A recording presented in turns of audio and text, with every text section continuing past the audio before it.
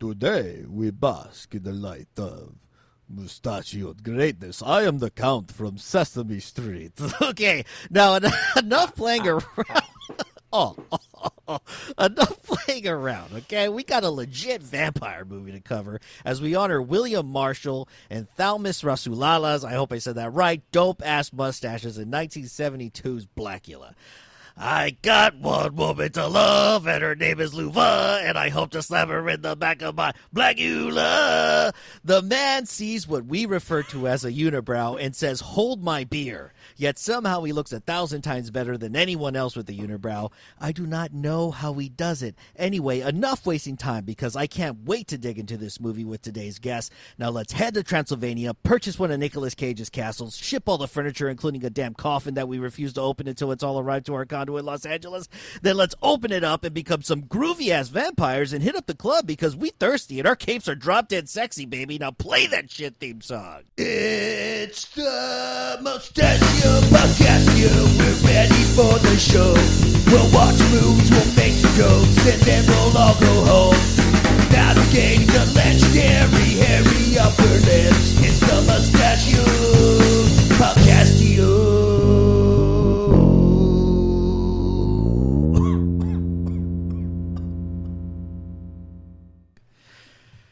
All right, welcome to the Mustachio Podcast.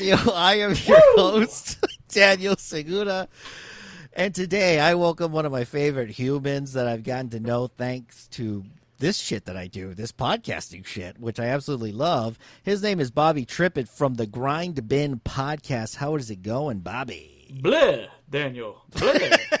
It is. I feel like it's been 200 years since I've been on this show. It's been a bit. It is great to be back, man, and it's great to be talking about this movie.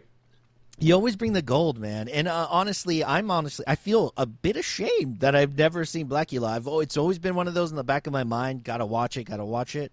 Oh, absolutely. It's one of those, like, almost everybody who's into, grindhouse exploitation or any kind of movies from the 70s or 80s, like, you've heard of Blacula. Yeah. Like, it's almost, the title is kind of a punchline. But it's exciting that you finally watched the movie, though. Honestly, I'll tell everyone right now, if you haven't seen this movie, go check it out. I knew I was going to really like it, just kind of from the vibe of it and the fact that I always hear good things about it, and it surpassed a lot of my it still surpassed a lot of my expectations. It was a lot of fun to watch. I think that catches a lot of people off guard because with the title like that, you think you're getting into like a really goofy movie. Yeah. Like a real slapstick kind of parody type thing, but that's not at all what we're doing here. Funny enough, it almost was, though. No, tell me a little bit about that. So William Marshall, who we're honoring with this episode, took on the project, and when he took on the project, the main character was supposed to be this guy named Andy Brown. Just a dude living in Los Angeles, gets bit by a vampire, it becomes Blacula. Hilarity ensues. And to his credit, William Marshall's like, no, that's not what we're doing. Once he got hired on, he got a hold of the script and started making edits.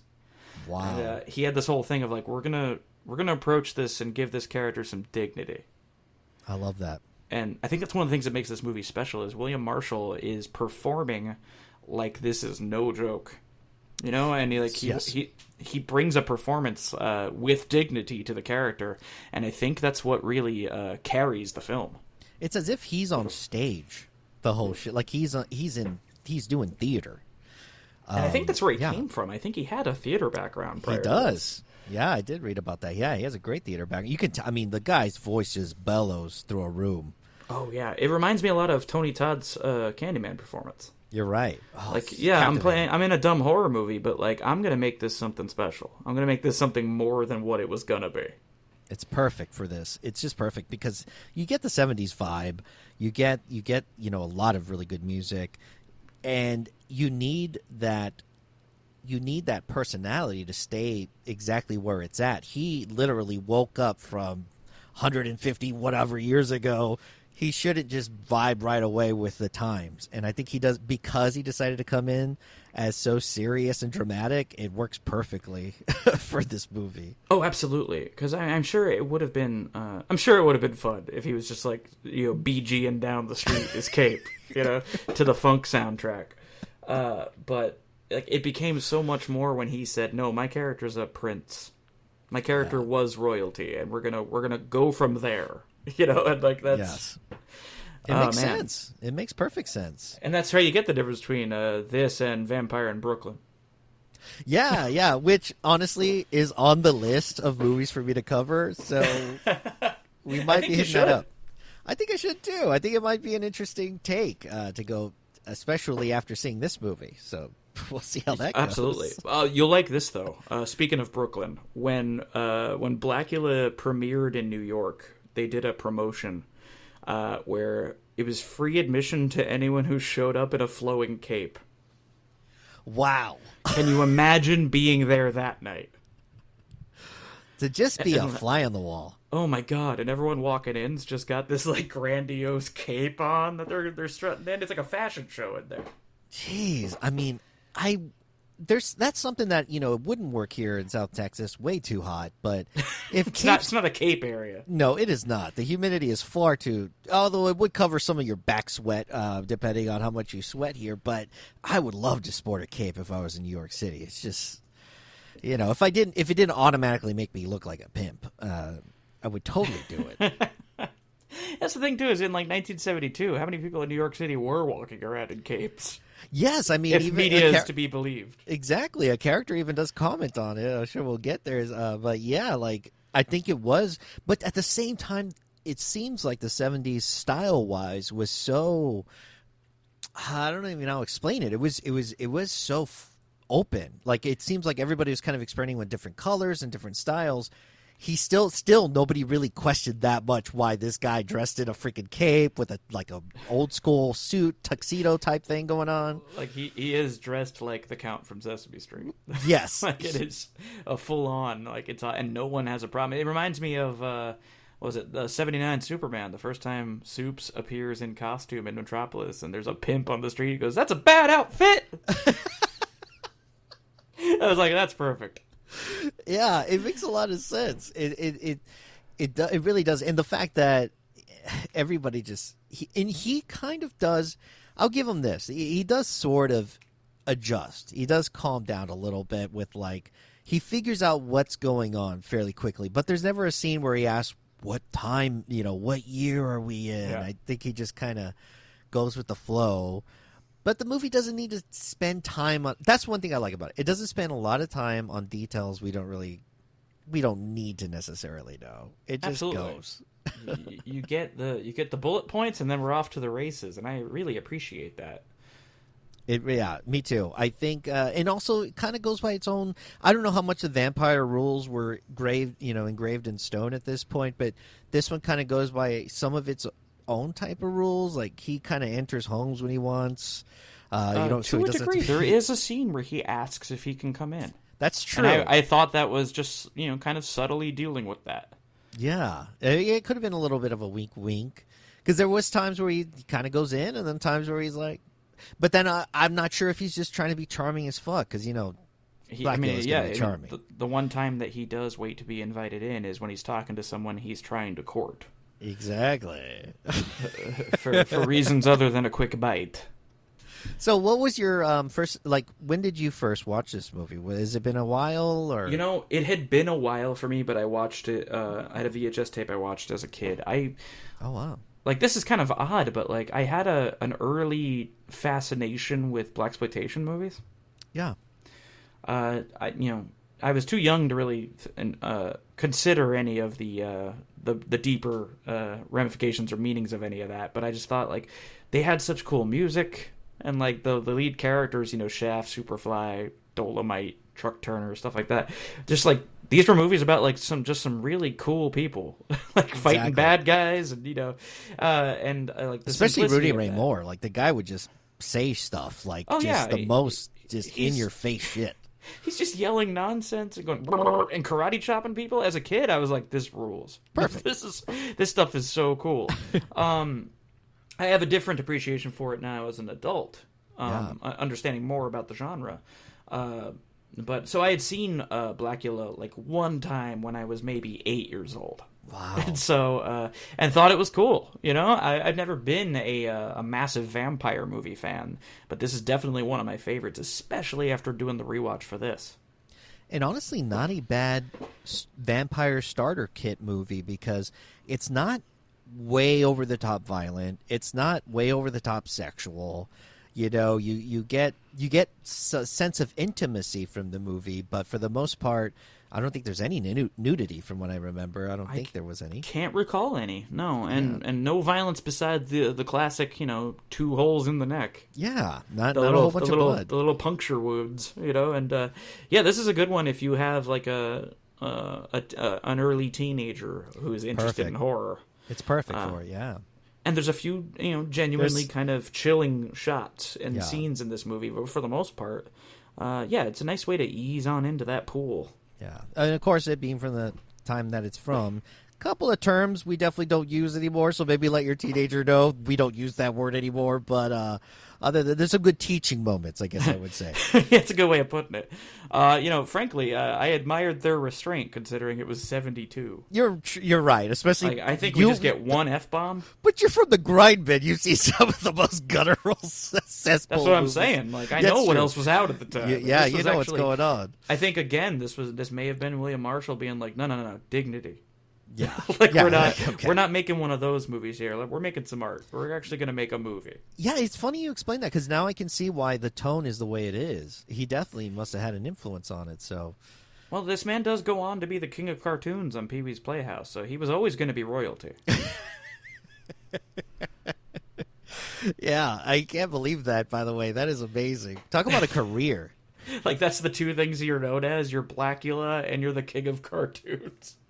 It's so perfect, though, with Pee-wee. Pee-wee always kind of, like, was a weird bridge between just the oddity of things and fun, and I don't even know how to explain it. There's just something, because I could watch a Pee-wee's Playhouse episode now and still have a good time with it. So. Oh, for sure. It's kind of timeless, but I adored that show when I was a kid. That was event television. Do not talk to me if Pee-wee's Playhouse is on.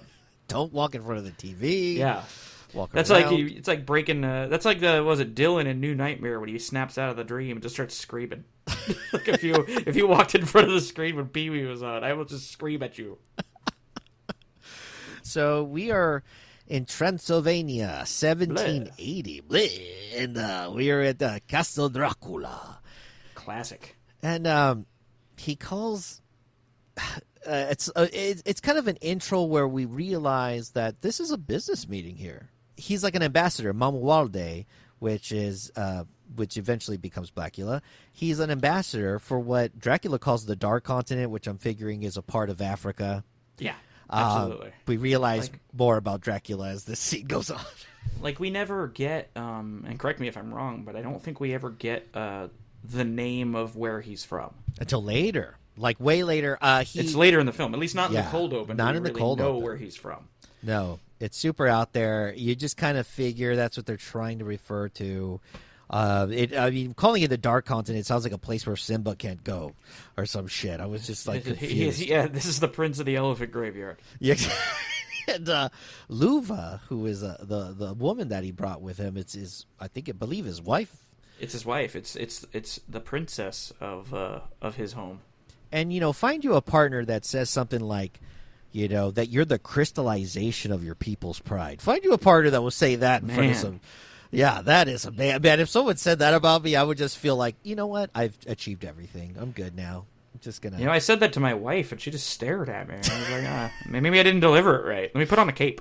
I just realized that might not work if you're white. That might sound kind of weird if you're, like, at a dinner party and you say that your partner's the crystallization of your people's pride. People, then, there's a couple white dudes in the room who just give you a nod. You're like, oh shit, I didn't mean to say that. I meant she's Polish. I didn't mean. Oh no! But he's here on important business with Dracula. Let's talk about Dracula for a second, though, because not what you'd expect from a Dracula performance. Because I think I could best describe his look as Vincent Price said no. You're right. You are very right. In fact, I thought it was Vincent Price at first glance, and I was like, "Wait a minute!" You can't tell me they didn't reach out to him, that they didn't try to get him. They had to have. And he was probably like, "I'm not going to star in a film called Blacula." I will not do it. Yeah, Which, just because with a title like that, you're probably going to assume this is some nonsense. Exactly. Know? The title is outlandish. It is, and in fact, I don't think we get an utterance of the title of our film maybe once, and then it gets echoed later.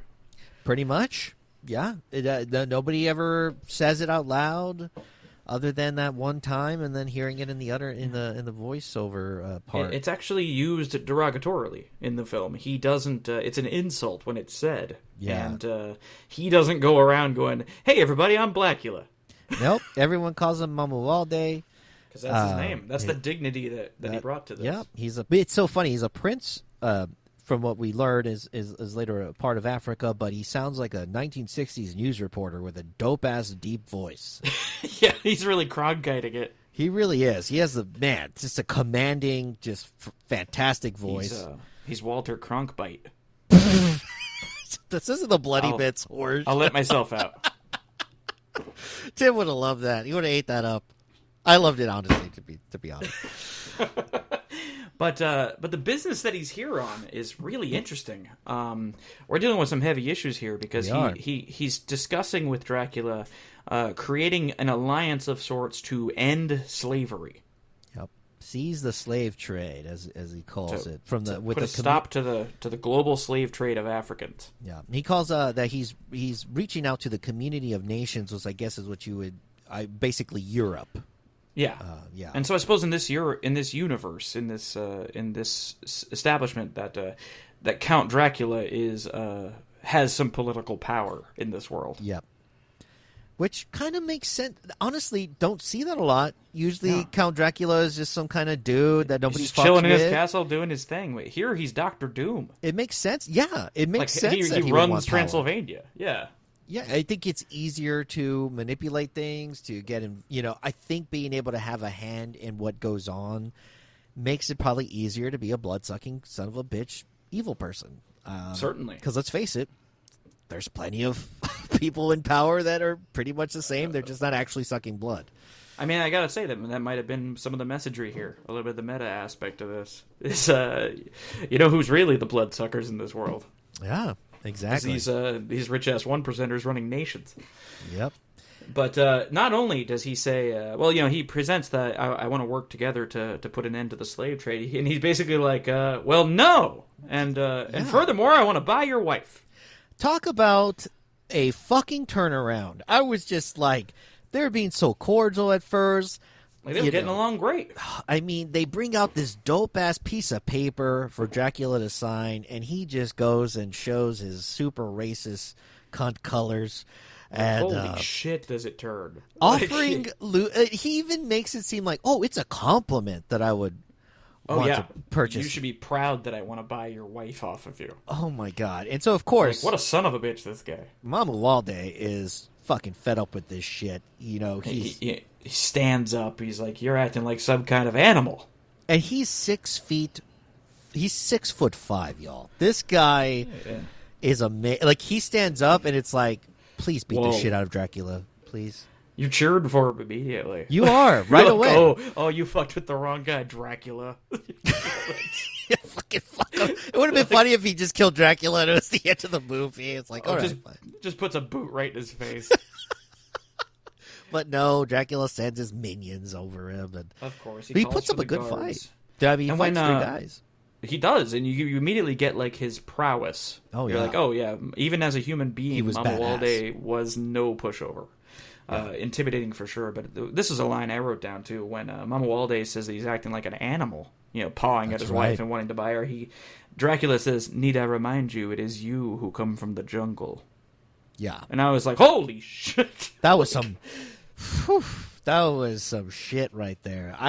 That's why I was figuring, like, oh shit, we're about to have a battle first thing in this movie, cold open. We haven't even had opening credits yet. But you're like leaning forward on the couch now. Yeah. Oh, okay. All right, Blacula. I didn't see this coming. Talking some fucking mad trash here. This is some fight. Yeah, it was amazing to just see that happen. I was like, what the. You're right. I didn't expect it either. Because, like I said, never seen this movie before. Oh, shit, fellas, we got a movie. We got a fucking movie. Like, okay. Yeah, especially if you're going into it expecting something farcical. Yes. Yeah, there were some serious subjects going on in here and some deep shit for a freaking vampire movie. Oh, yeah. But, so the guards KO Mama Walde. He can't take that many people at once. He's just a man. They get him with a vase. Yeah, just smash a vase over his head like an old bar fight, like an old western. And Luva attempts to get involved and help out, but the brides of Dracula appear. Yeah. What do you think? Well, what's your opinion on the makeup the makeup artists for the vampires, for the brides, for most of the vampires? They kind of go with like a green motif. It's interesting. It kind of reminded me of Dawn of the Dead with the zombies. You're right. We're just gonna slap some color on them that isn't a normal human color, and we're good to go. You're right. Your fangs. And it does give me that. It's kind of that impression of that if you're not a master vampire, that you are kind of zombie-esque in a way, and just listen to very loose. You kind of loosely are commanded to do certain things, but you're kind of just zombie, basically. It kind of reminds me of that. You do kind of see the hierarchy of vampirism. Like if you're closer to the top, you have a very different transformation that you do, as we'll see with Mama Walde himself when he becomes a vampire. Yeah. Because when he cuts loose as a vampire, like he doesn't turn green. He does not. He has some interesting changes that happen to him, but we'll get to it when we get to it. Yeah, and I thought he was gonna make Luva one of his brides, but man, she gets maybe the worst ending. Oh god, that's cold as ice what he does to Luva. So what happens is, while Luva's getting hauled off, Dracula bites Prince Mamuwalde. Yeah. The guards hold him. He runs in. He gives him the bite and says, "You're gonna pay, Black Prince." And I wasn't ready for white supremacist vampire Dracula. I was not ready either. I did not even know it was going to go that way. I was like, holy shit. I thought I was just going to get to see a freaking black badass dude as a vampire just whooping ass. And I'm like, okay, this is a tragic story. Like, holy shit. In which I shouldn't have been surprised. Most vampire tales are incredibly tragic. And I think this definitely carries that same line. It kind of goes along that same line for sure. And those are always kind of the best villains, right? Where you feel for them, you have sympathy, and you kind of understand why it went here, why he ended up where he's at. Yeah. So what happens is the Count he places a curse on him. Basically, he tells him he's going to curse him with his name. Henceforth, you will live forever and be known as Blacula. And he locks him in a coffin in his own tomb. Yeah. Now think about that though. Like he first curses him with vampirism, and then locks him in a box where he can't feed. The ultimate torture, dude. Like you're gonna live forever and be just racked with hunger for that entire eternity. By the way, I'm locking your wife in the tomb, so you'll know that she's just outside this box you can't escape, starving to death. She screams no, and he tells her, "You will watch, helpless and dying, until the black flesh rots from your bones." Ugh. Listen for his cries. That is some fucking dark, horrible shit to tell anybody. Like, oh my god.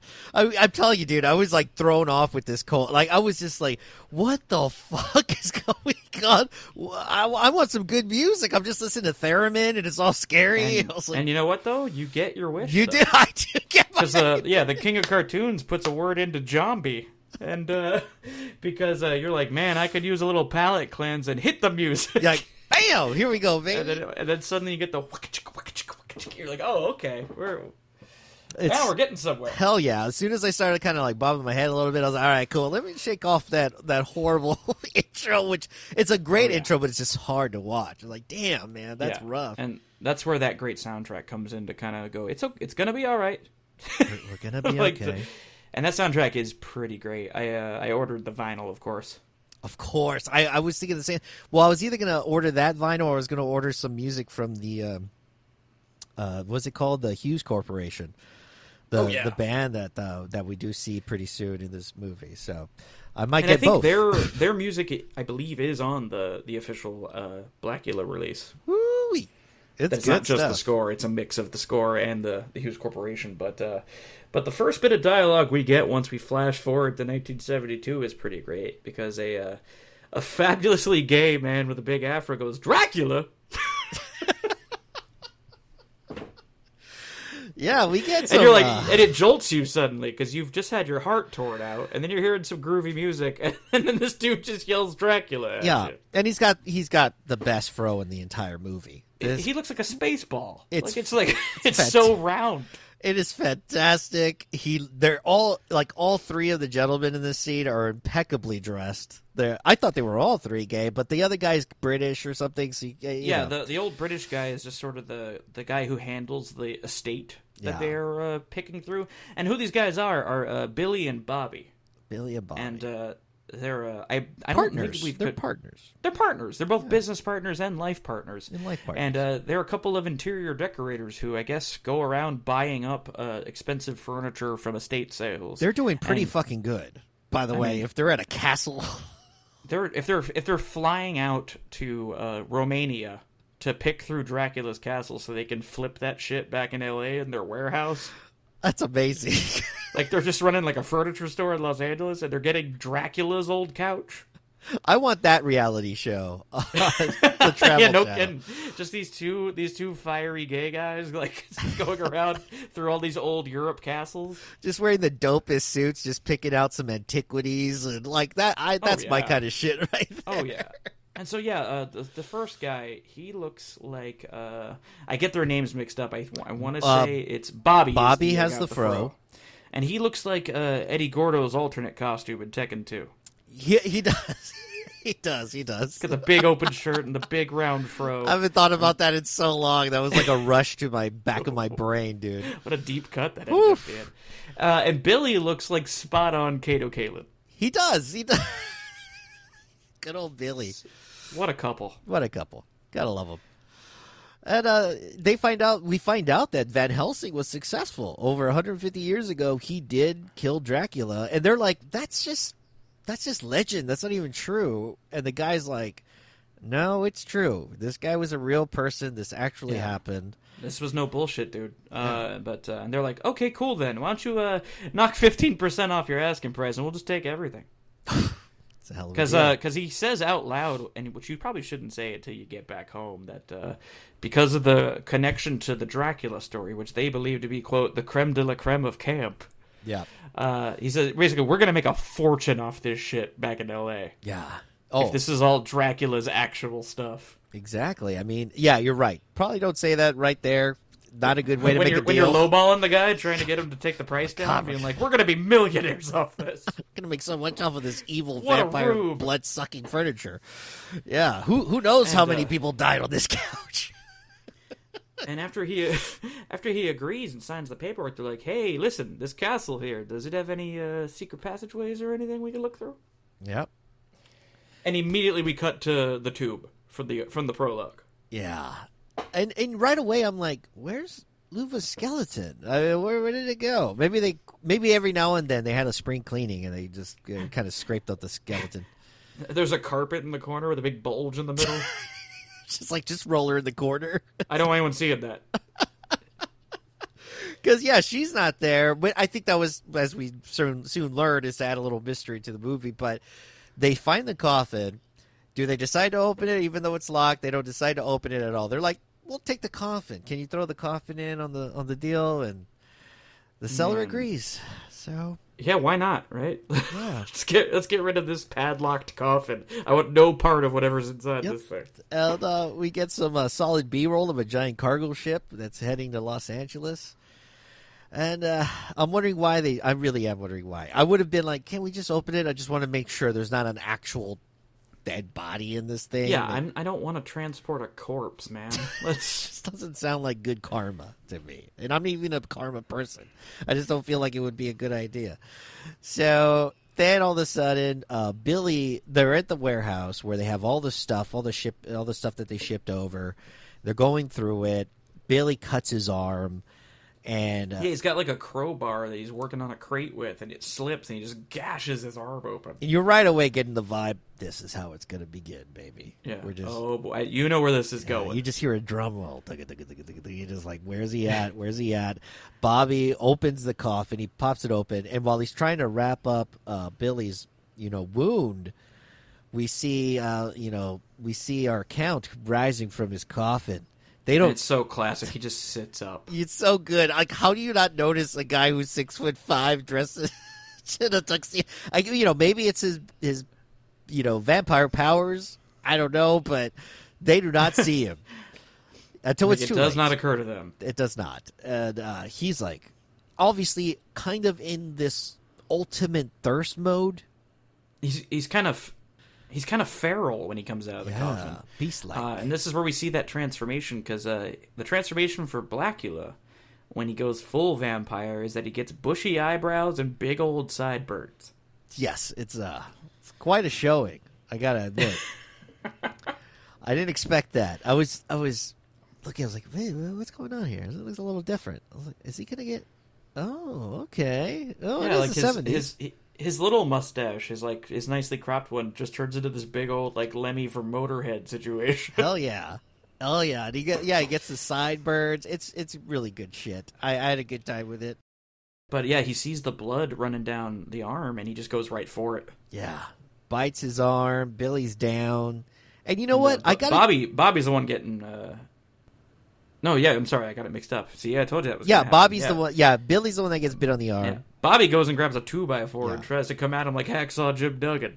And I got to give him props. He could have ran. He could have, but obviously there's some real love here. Yeah, he's not going to leave his man hanging like that. He came back to fight. I would have. It would have been a coin toss for me, depending on how long me and Billy were.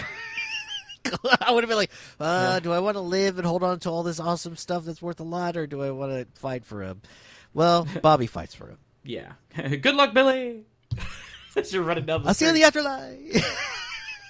But yeah, it's not what happens.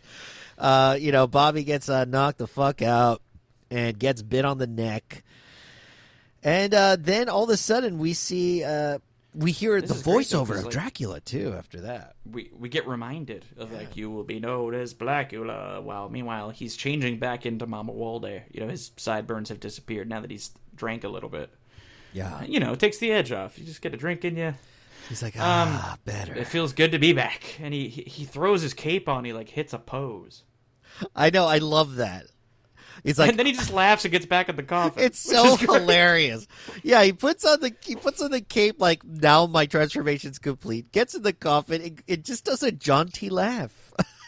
He's like, then just sits back, lays back down, and closes the lid. I'm like, this could have been the credits for me. I was fine with it. I was like, this movie's 5 out of 5 right there. From there, we head to the tiniest funeral home I've ever seen, or the tiniest funeral viewing room I've ever seen. They've put this poor Bobby into the tiniest, it's like a 5x7 space. It's like when you watched old pro wrestling in the 80s. This was that little area off to the side in the studio where the guy would cut the promo after his match. Yeah. It's just like a curtain and just a dude standing there with a microphone for you. Mean Gene Okerlund standing there. Why don't you tell me about this funeral coming up on there Sunday? in the coffin, and he's definitely turning. He moves his arm a little bit, and we get some family that come in to visit him, and one of them looks like they're cosplaying as Raven. It's amazing. And that outfit's killer. I was like, holy shit! Was that something people wore? Because fuck yeah. Well, I mean, you saw how Mama Walde's dressed. That's true. And Bobby and Billy, the 70s were a time, man. Everyone was experimenting. Everyone was trying to figure it out. I miss it, man. I wish people could just wear whatever they want, look like a Van Helsing out there. Why not, right? Hey, I'll tell you right now, I'm currently in a cloak while I record this. I came prepared. I look like Count Chocula. I could go for some cereal, actually. I have the munchies, dude. I'm going to have to get you a bowl of Boo Berry for the rest of this. Oh, yeah. And, You seem like a Boo Berry kind of guy. I am a Boo Berry kind of guy, actually. I knew it. Yeah, Boo Berries, and if it's not in season, give me them Crunch Berries, baby. Hell yeah. But yeah, this group of friends are Tina, Michelle, and Dr. Tom. Dr. Tom. Honestly, one of my favorite characters in the movie. He's great. He's a great counterpoint to Mama Walde. It is. And okay, he's much more, he's very calculated, and he's kind of the driver of this entire movie. He's piloting this whole thing. We're kind of watching his journey for the most part after this part. And we find out the body has not been exhumed, or not exhumed, embalmed. And, yeah, it was by request of his family. Which kind of works out for Bobby because he's a vampire now, and it's just a matter of time before he finds his way out. And I think I call her Raven at this point because we don't know her name. And basically she looks a lot like Luva. And I'm confused at this point, bro. I was like, wait, is she a descendant? Did she live? I like that. I like the mystery of it at first. Absolutely. And, this kind of takes me back to, I mentioned before with Candyman, where, you flash forward a couple hundred years and he sees a woman who looks like the woman he was in love with and he gets obsessed with her. Exactly. It's his. I'm just saying there's a lot of connections between Candyman and Blacula. Blacula. I didn't even connect that at first, but yes, there definitely is. Somebody saw this movie. Yeah, no kidding. And and I think both guys are like 6'5". So, it's I think it makes sense, story wise, because you are going to try to connect to the closest thing that you remember if you've literally woke up and you're in a whole new time period and you have no idea what's going on. Oh yeah. And lucky for him, he ends up going to the funeral. Why he's even there, I don't know. I don't know if he went to go see if Bobby was still alive. Did they do his viewing in the warehouse? Exactly. Let's put him amongst all his favorite things that he just. He would have wanted it that way. Yeah, he would have wanted. Well, it's kind of like, I don't know if you heard about those funerals where they put the people, they just kind of embalm them in a position of something they really love. Like if you're a DJ, they embalm you and they have you standing and you're DJing, or you're on a motorcycle. If you're like in Psychomania. Yeah, now that's a thing. He got buried sitting on his bike. Yeah, I think on. And that's incredible. Yeah, you can look up I'm going to be stuck like podcasting in my grave. Yeah. They basically, for the viewing, they would have you with headphones, and then like they would probably make a replica of Mike, like he's in a different room. They tape a picture of him on the fake laptop that's in front of you. They just make a little piñata of Mike, and then after your funeral, everyone hits it and condoms come out.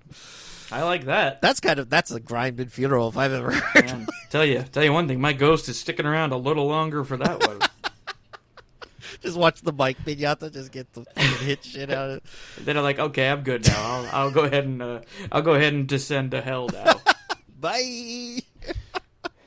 Going down, sir. But yeah, so y'all need to look that up if y'all have ever heard of that. If you've never heard of it, look that up. That's amazing incredible stuff. Yes. But yeah, our guy Blacula like spots Tina in her Raven costume, and he's doing the eye emojis. He's like, "Whoa, shit!" He's like, "Wait a minute now, Luva, she lives."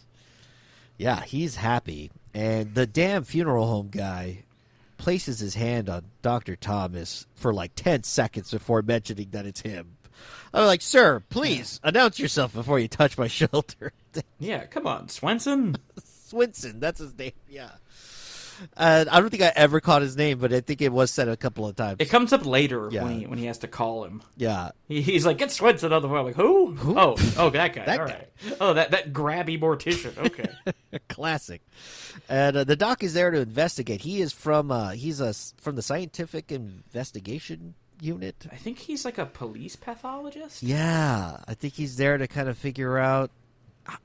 It's a position that doesn't exist, I don't think. I don't know. Maybe it's a different name now, but... He's part of the vampire squad. Yeah, he's He's here to check bite marks.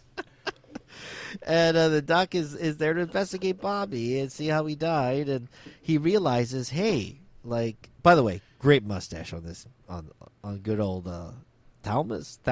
I don't on Dr. Tom. Yeah, on Dr. Tom. His real name is Thalmus. I think I might be saying it incredibly wrong, and I apologize if I'm way off. But yeah, he's there to investigate, and he sees that basically the blood is all empty, the veins are not sitting up on the skin. This guy has been just drained, and the guy at the funeral home, he's like, "Hey," or was it Stilton? What'd you say, Swenson? Stilton. Swinson is like, "Oh, I think a rat bit him. I don't know if a rat's going to do all that damage, man." Yeah, that's a pretty gnarly bite for a rat. Yeah, and so things are getting suspicious around here. And after he's also pointing out, he's like, "This guy's got no blood in him." Yeah, you know, it's like when I took my car in to get the oil change, and they're like, "Dude, there's no oil left in this thing." Am I the one who does that? Drive around until the engine clangs. They go, "Hey, can you put some wet stuff in here?" No, you are definitely not the only one that does that. There's a reason there's so many freaking businesses that do this. Like there's so many of those fucking places where you just drive in so you get your oil change. Yeah, the car will tell you when it needs something. Yeah, it's like, "Hey, help me." It will stop working. Help me. I need oil. Yeah. Yeah, oil can. Oil can. And Dr. Thomas leaves without saying goodbye. And the funeral guy, I'm just going to keep calling him funeral home guy. I like it. He is 100% salty about it. He is not happy with him. Yeah, it's great because he's so, "Anything for you, sir. I'm just happy to help with the police." And the second he walks in, he drops an N-bomb. Yeah, he says an N-bomb. He's like, "This dude don't know how to act." That was the rudest N-word I've ever met. Yes. He's like, this guy's an asshole. So, not Luva is with Michelle, and they're leaving the funeral home, and I think Luva decides she's going to, or not Luva, decides she's going to take off. Tina. Yeah, Tina, as we find out. Yeah, she's just like, "Hey, I'm going to walk the rest of the way by myself. You know, just a pretty lady by herself in the middle of the night in Los Angeles. Just going to walk home a few blocks." And it is dark out there. And I think this is before they decided to pop in some more street lights. They were trying to keep the electricity bills low in the city. Just going to wear a fabulous purple cape. Yeah, just going to walk just around. Really draw attention to myself while I walk alone at night. She hears a couple of things. She starts running, and she eventually runs into our man, and he's like, "Hey, what's up, Luva?" He's like, "It's me! Long time no see. I'm back!" And she just takes off running. Which makes a lot of sense. I think I would do something very similar if this Vato came up to me with a cape on. He was like, "I'm back, baby." You're like, I'm gonna try that. I'm just gonna show up in Texas sometime. Be like, "Daniel, it's me." Like, holy shit. Blah. But she takes off running. He gives chase, and this is great. He gets plowed by a cab. He does. She drops her purse at some point. He grabs her purse. Yeah. Then he gets plowed by that cab, and the cabbie is the best. It's a real Cinderella moment where he picks it up and he's like, "But wait, I've hardly got to know you." And then just gets like Meet Joe Black. So right good.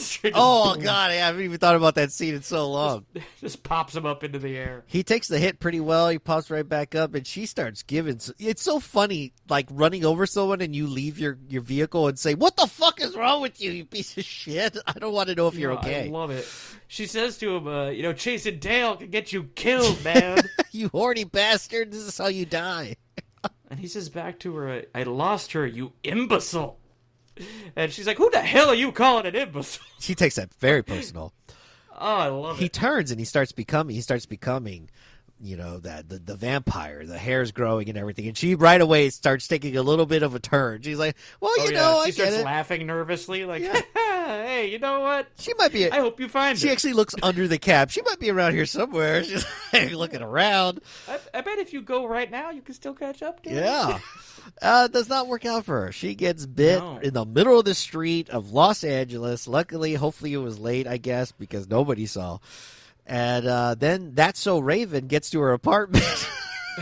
And unfortunately, she remembers that she's like, "Oh, shit, I dropped my purse. Like, crap." And then someone knocks on the door like the damn cops are there. And no, it's Michelle. She's obviously scared when that door knocks. Hell yeah. It's her best friend, at least. Yeah, at least. All my friends know, don't be knocking on my door like you're the damn cops. Well, sure. You know. Well, it's not the early 70s though. They can text you. Like back then you just had to go over to your friend's house. But have you ever had a friend that to this day will just come over? No. I mean, I have in the past, but it's been years since I had a friend who'll just show up. Yeah, it's pretty rare now. I had a friend that used to do that, and I've never had to break up with a friend, but that one I did. You got to talk to that friend if that starts happening. You're like, that's a bit much. Yeah, don't do that. Don't do that. They're talking, and right away, Michelle's like just checking on her and wondering what's going on. Dr. Thomas goes to the police precinct, and he meets up with the coroner, who, by the way, is quite a character. Sam, I believe his name is. Yeah, he has like a hook hand. Yes, he has a hook hand for no fucking reason. Doesn't really come into play. It's just a fun bit. And to be clear, that actor doesn't. I wonder if he just showed up on set with a hook hand. Hey, can I use this? Like, this character needs something. Ever since Marshall took over the script and started like giving himself some backstory, like everyone else in the cast are trying to do it too. By the way, Bobby, getting more and more like Candyman is this we're talking about this. Now we got a hook hand? It's really crazy. Think about it. What the fuck? Wait till we get to the bees. I know. That would have been hilarious if all of a sudden she goes into some kind of like weird like fucking honey factory. Oh god. Or like Dracula can dissipate into like a mist sometimes. Only instead it's bees in this movie. Holy shit. Oh my. That would be amazing. So he wants to take a look at Juanita Jones's body. That is the cabbie that got bit. And the coroner says some bullshit about, if you ask me, she was looking for something. Yeah, we start getting into they take a minute in this movie to talk about the way the police and the coroners and everything they get real loosey goosey when the victim is a person of color. Yes. Yeah. Like they just don't give a shit. He says this to Dr. Phoning it in. He says this to Dr. Thomas. For all of y'all that have not seen the movie, he is African American, so he looks at Sam and says, "Go get me a fucking coffee, you piece of shit." Yeah, if you're gonna be this useless. Yeah, and he's like, "All right, I get it." So he goes to get him a coffee, and the doc sees the bite wounds, and then he does kind of a fun childlike laugh. And next scene, he's like, and he says, "This is." I think it's supposed to show like he's not sure if he's losing his mind because he's connecting these dots, and he's like, "This is something outworldly or paranormal or something," because he's noticing. Like he definitely knows there's something strange in the neighborhood. Yeah, he's following this thread. The doc goes to speak to. We meet Lieutenant Peters, who is the most useless character in the movie. Who I'm very bummed out that lives through the whole thing. Yeah, that's wild. When you meet him, you're like, "Oh, this is Lieutenant Cannon fodder." Exactly. Oh, we're just gonna watch this drunk lieutenant die like in about 15 minutes. And no, he's like sort of. And I will give him credit. I mean, he does.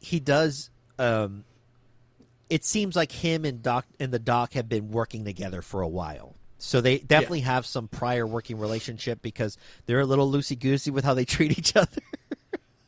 And there's a comfort there that you don't normally see in a professional setting. Exactly. They're not necessarily always going by the book, and they're not always speaking by the book. So obviously they have some sort of business relationship. So apparently the paperwork got lost when both Bobby and Billy's paperwork got lost because the LA County cops are garbage. I don't know. They just... Yeah, it's kind of what he gets at. He starts talking about that, and he implies that it's, you're dealing with a victim who is not white, so of course you didn't care. And the guy tries to go like, hey, one of those guys was white. Yeah.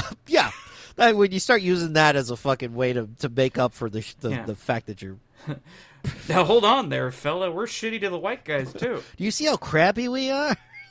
Wow. Hey, we're bad all around, okay? This isn't a racism thing, it's incompetence. Then oh, good. I like how from there that he's like, well, you think this might be an organized crime thing? The Panthers been murdering people left and right. And the doc is like, you piece of shit, idiot. And the doc does throw out the other F word, by the way, but he does try to say that these are not Panthers. This is something different that's going on here. And they're going back and forth, and he tells the lieutenant, well, send me those papers, send me the reports. I'm going to be at... I love this, by the way. I wish I could tell my boss this. I'm going to be at the club later tonight. Just have them send the paperwork over to me. Have them bring it there. Have them bring it to the club. I'll be celebrating my chick's birthday. It's Michelle's birthday. Just give it to the bartender. I'll catch it when I'm getting my next round. I love how the movie really shoehorned in. We got to get to the club as soon as possible. We got this band that needs to do a couple numbers. We need a reason. Yeah. So if anyone has felt, anyone in the theater at the point in 1972 has fallen asleep, maybe they got bored from all the dialogue, it's time to wake up now, baby, because we have the Hughes Corporation played, and holy shit, they give like an entire performance. Yes.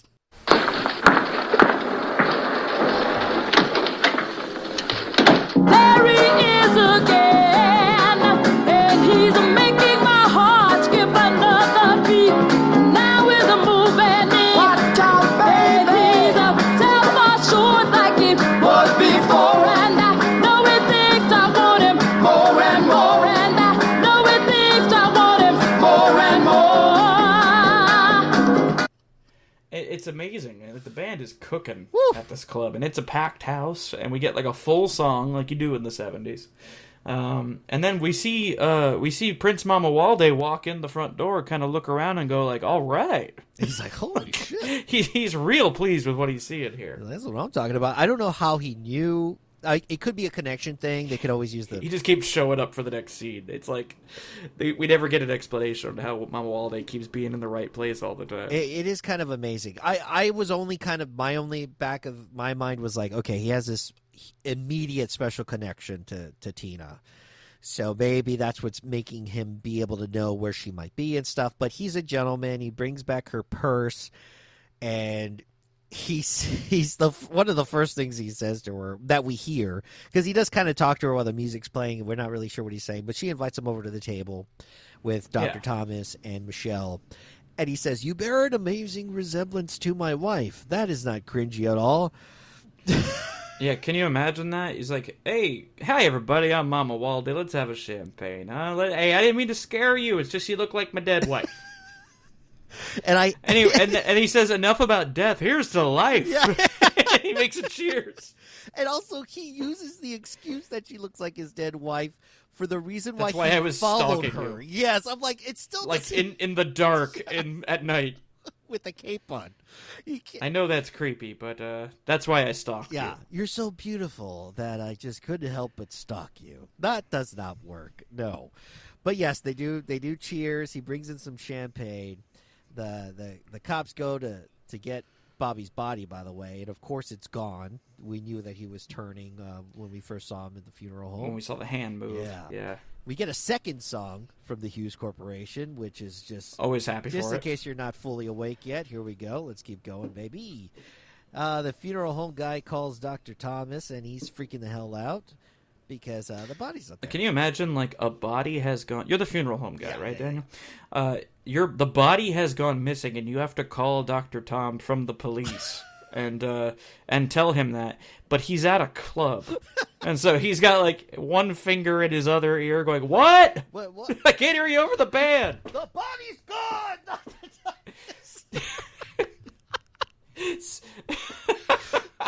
And he's just like, "Oh shit, this is pretty heavy, man. This isn't the right place for me to receive this information." I have actually had some whiskey in me where somebody, like one of my friends, calls me. Maybe they had like a breakup or something, and I'm like, "Guy, you're bringing on a lot of heaviness right now, and I am far too drunk to be able to take this on. I'm so sorry." Yeah, can we do this tomorrow? Because I'm kind of in party mode right now. This is not...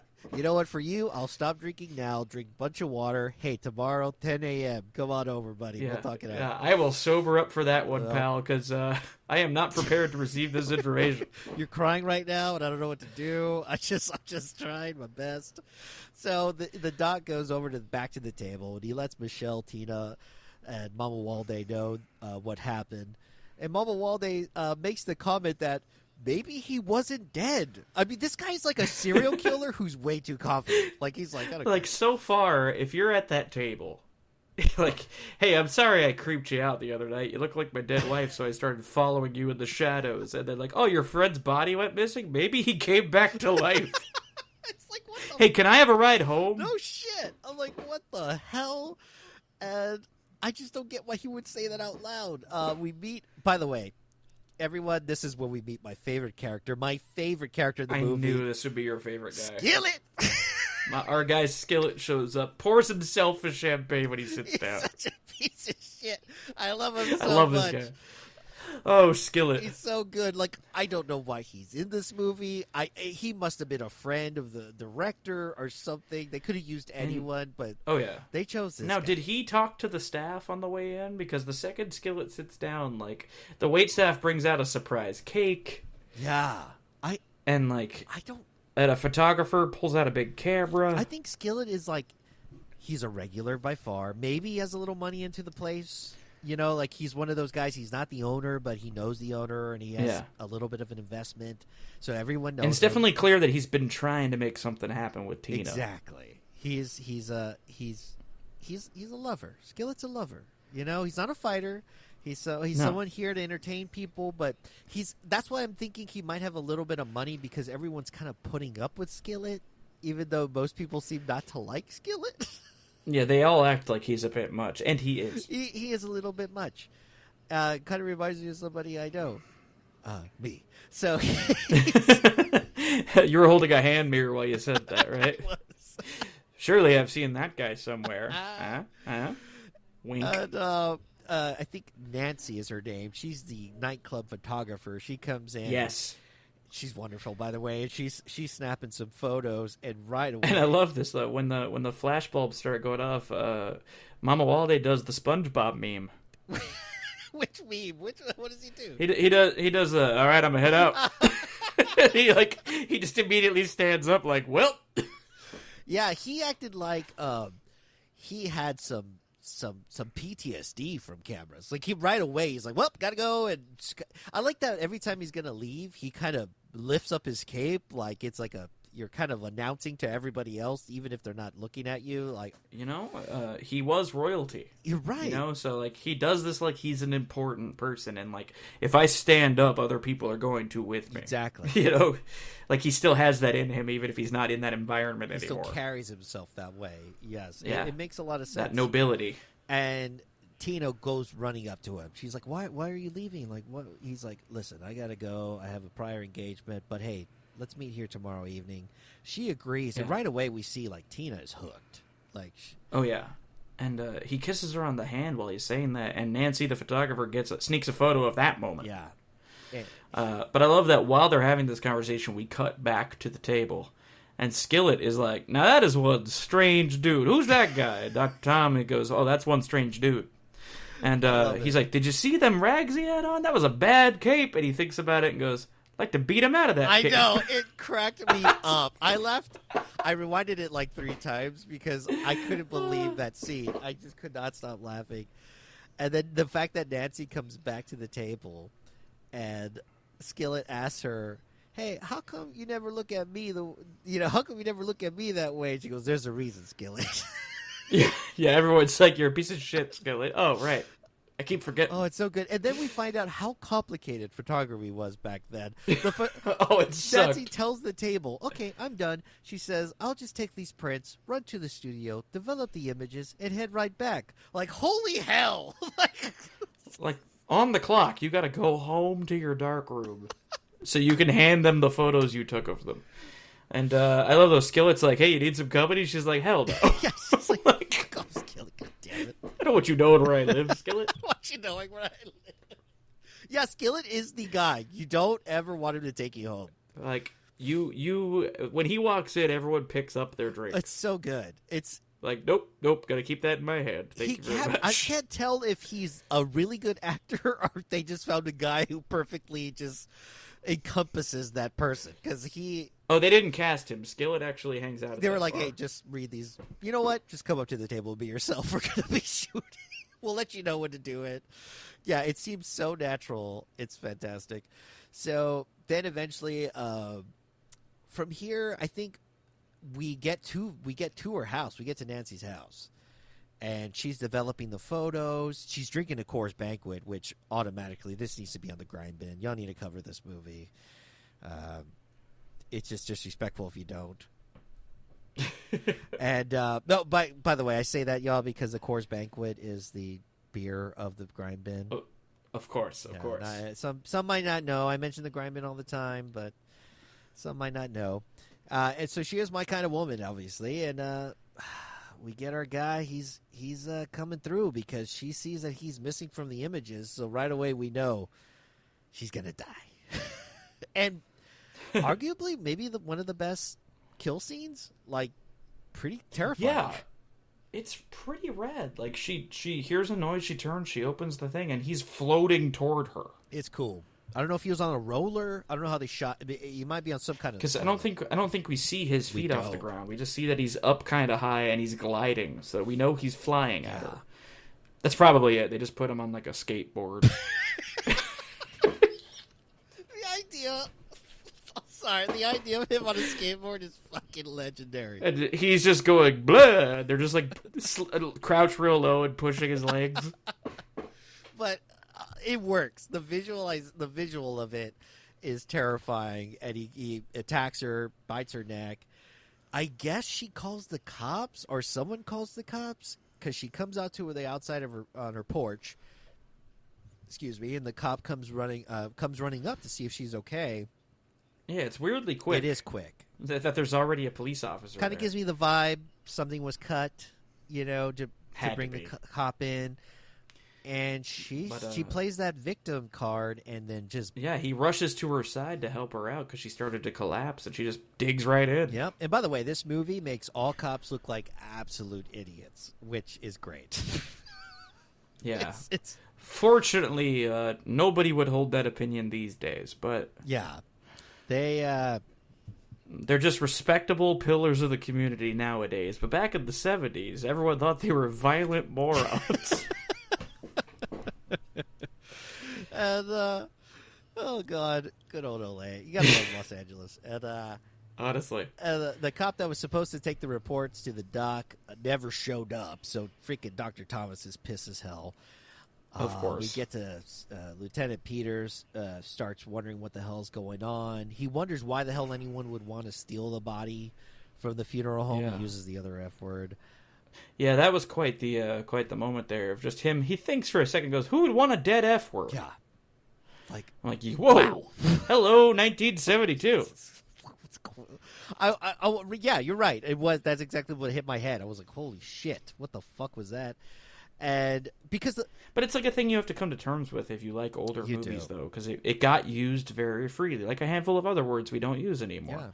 Yeah. And honestly, like, my two favorite movies each have a character saying the derogatory F slur for a homosexual, and that's a bummer. But it's just you kind of have to accept that. Yeah, it was part of the lexicon, and honestly was used a long time after, unfortunately, even after 1972. So yeah, it's actually what would you say? I don't know, in popular culture, fairly recent that now it is something that you just do not put into a movie. I mean, I overheard this morning somebody call an inanimate object gay. So people are still just slinging, slurs and whatnot around, connotating all those things like as part of their lexicon. We're still not out of the woods on that shit yet. Well, yeah. Though it was pretty funny, that guy I saw, though, because just as a quick aside, you know that meme where the dude is like close talking the disinterested woman that people use? Yes. It was like that in real life. These two people waiting outside of a restaurant for breakfast, and he's talking about like some car, and referred to the car as being like a gay ass 12-cylinder or something like that. Oh my god! And this girl is just like staring into the sky while he talks. I'm like, enjoy your brunch, lady. I'm so sorry you have to be there with that guy. It's unfortunate. It is unfortunate. I feel like that. Doing the dating apps and all that stuff. I do feel that there's got to be so many people that have been on dates with complete douchebags that use that kind of language, and they must be, I'm trapped. I don't know what to do. Fuck. It's like, damn it. I have to ride this out for 2 more hours. Yep, exactly. Exactly. So, basically, Dr. Thomas asked for permission. Well, not for permission. He asked for a permit to be able to exhume Billy's body. Yeah, he puts in a request officially to exhume him. And the lieutenant says, hey, I'm going to give it a try, But then after when he's like, do you know how much paperwork I have to do to dig up a grave? He's such a lazy cunt, dude. He's like, oh shit, man. You know that's actually work, right? I don't get to sit here and drink coffee. I have to actually fucking type shit. But I kind of love this, though, because he calls back after he's like, hey, let me check on it. He calls back. He's like, yeah, we can't do that. It was one of the funniest shits. It was the quickest turnaround I've ever seen. It's like he hung up the phone. He went and grabbed a drink out of the fridge and then came back and went, yeah, I asked and nobody said I could. He did not actually ask. But I love the immediate reaction, though, as Dr. Tom hangs up the phone, just turns to Michelle and is like, baby, we're doing some night digging. Yeah. Okay. I also love the fact that Dr. Thomas is so smooth. He just basically kind of kisses her and tells her how wonderful and amazing she is. And she's like, all right, I'll dig up a body with you. I'm like, that would not work for me. I'm not that cool. Like, I could not pull that off to convince somebody to let's go exhume a body. Like, not going to happen. Oh, man. You got to love that. And they're actually kind of awesome as a couple. They're both scientists. Yeah, I really like them. Like, it's really and they respect each other. It's couples goals, if anything. Yeah, I like it a lot. Then after that part, I think we get our vampire arriving at Tina's place. Mama Walden arrives at Tina's place, and he's acting like a complete weirdo, but she just lets him in because she's in love now. He's just so awkward and weird. It's very obvious that he is kind of in his own world. There's some romantic music playing during this scene, which makes it very confusing to me because I'm like, okay, we're kind of digging into a love story. And this is where we get a whole background of basically where he's coming from. He tells her the whole story that they're part of the Ibani tribe, which is northeast of the Niger Delta. Yes. And, he lays out the whole prologue of the film to her. But I love that, like, he came in and he's like, here's the thing. You're my wife. And she's like, well, that's not possible. He's like, but you believe me. Yes. and she's like, shit, I do. Yeah, because even during his story, she never hesitates to interrupt him. Because honestly, wouldn't you? And I don't know if this is a vampire hypnosis thing, but You're she's right. like, this feels true. This feels right. Yes. And I feel this in my inside. I feel this in my soul that what you're telling me is true. That I am her. And I'm like, I don't know if he's enchanting her. Yeah. Or if she just does feel that and goes, oh shit, I might actually be your wife reincarnated. You're right, because I actually do have that in my notes. Is I can't tell if she is under a slight mind control or if it's a little bit of both. A little bit of the fact that she's been living this life in LA. It's probably pretty regular, and all of a sudden you have this like freaking dope ass dude that like is interested in you, and you're interested in him, and so you're going to kind of roll with it.